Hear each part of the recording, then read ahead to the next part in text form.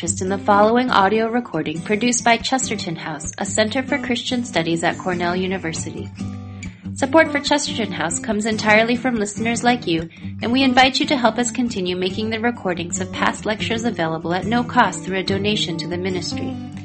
You can find additional resources and make a donation at www.chestertonhouse.org. This audio recording is copyrighted and unauthorized duplication is prohibited. Well,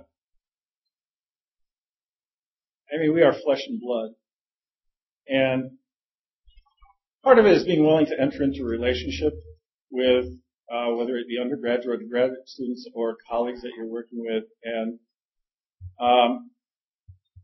Richard spent a week packing up. And that affects who we are on a day. I just finished 4 months of really grueling stuff, and April 25 is my finish line. And as of April 25, I will be an entirely different person. I will feel entirely different. And one of the things is communicating that, the real flesh and bloodness and the imperfectness. The best advice I got before I went back to graduate school, this is going to sound kind of strange, but it was somebody who came up to me and said, when your advisor panel gets put together, make sure you've got no borderline personalities on that committee. And actually that was one very smart thing. I mean, in academia, things get wrapped up, tied up, and then you can just get chewed up and spit out, and you end up making the connection with and really relying on people who are down to earth and take into account the practicalities of it. You can't metamorphose everything into a crusade or, this is going to be the pinnacle. There's just the gritty reality of it, and you need to take care of yourself alongside what's going on while you keep the larger picture.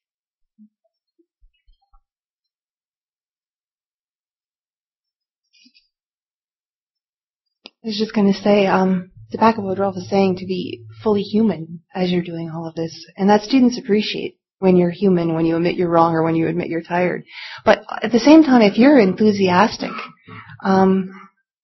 that's something that students pick up, whether their professor is Christian or non-Christian. And so that love of your topic and the things that animate you, not having a platform, but a sheer love of your subject and the questions that it has, the students pick up on that, and they pick up on it even when you're tired, I think, Maybe a couple of other minor points here would be, if we are not just to do worship in the narrow, intensive sense of worship, but all life is worship, that does not mean all life is work. Work is only a part of life. So we need no limits. So building relationships, especially through church, but in other places, is very important.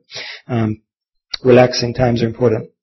And I did have another thought, and it fled in my mind. It may come back.